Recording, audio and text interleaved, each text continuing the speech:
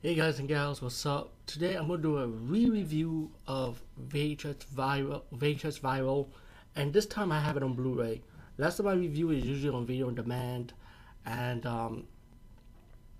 if you want to check my original review, just type, I guess, "Get a Piece of VHS Viral." Even though I changed my channel page to Movie Come Blogs now, but still, it's around there.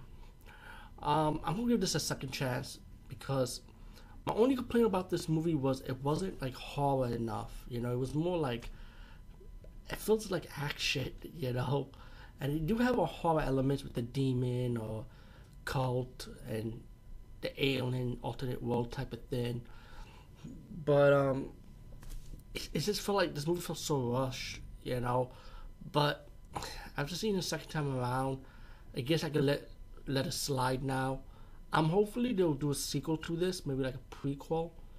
Because Viral is pretty much like an aftermath. It's like the end of everything. How the movie ended itself. With the video blog, social network. It's pretty much taken over that format. As the movie progresses, you're gonna see all that. Um, the wraparound story about this guy and his girl, and they see this ice cream truck being chased by cops, and the guy, his girl went outside. He went outside.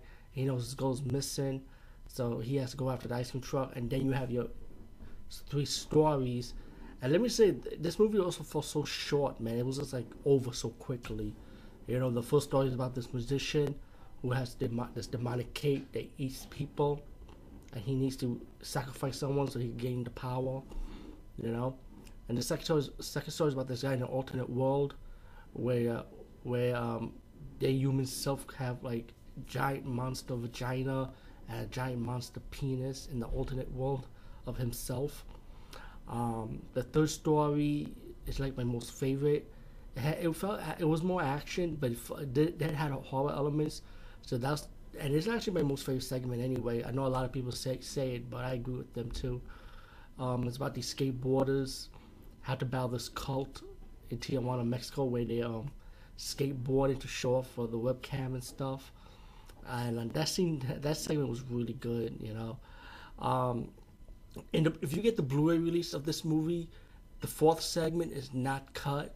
After the credits is over, they do show you the fourth segment, Gorgeous Vortex.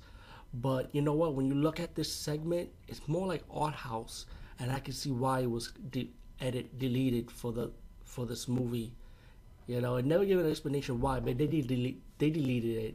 They just say we can't put that in this movie. And like I said, you can see why, man. It's like this. It looks like this fashion model, and I don't know. It looks like she's like part of a cult, with this demon. It's kind of weird. It's so art house. You have to see it to understand. But there's no words spoken in this Gorgeous Vortex, by the way. Just to let you people know. But I mean, I enjoy it for this artsy art house style, what it is. But still, if they added this in this movie, I think it would have been worse than it was already before.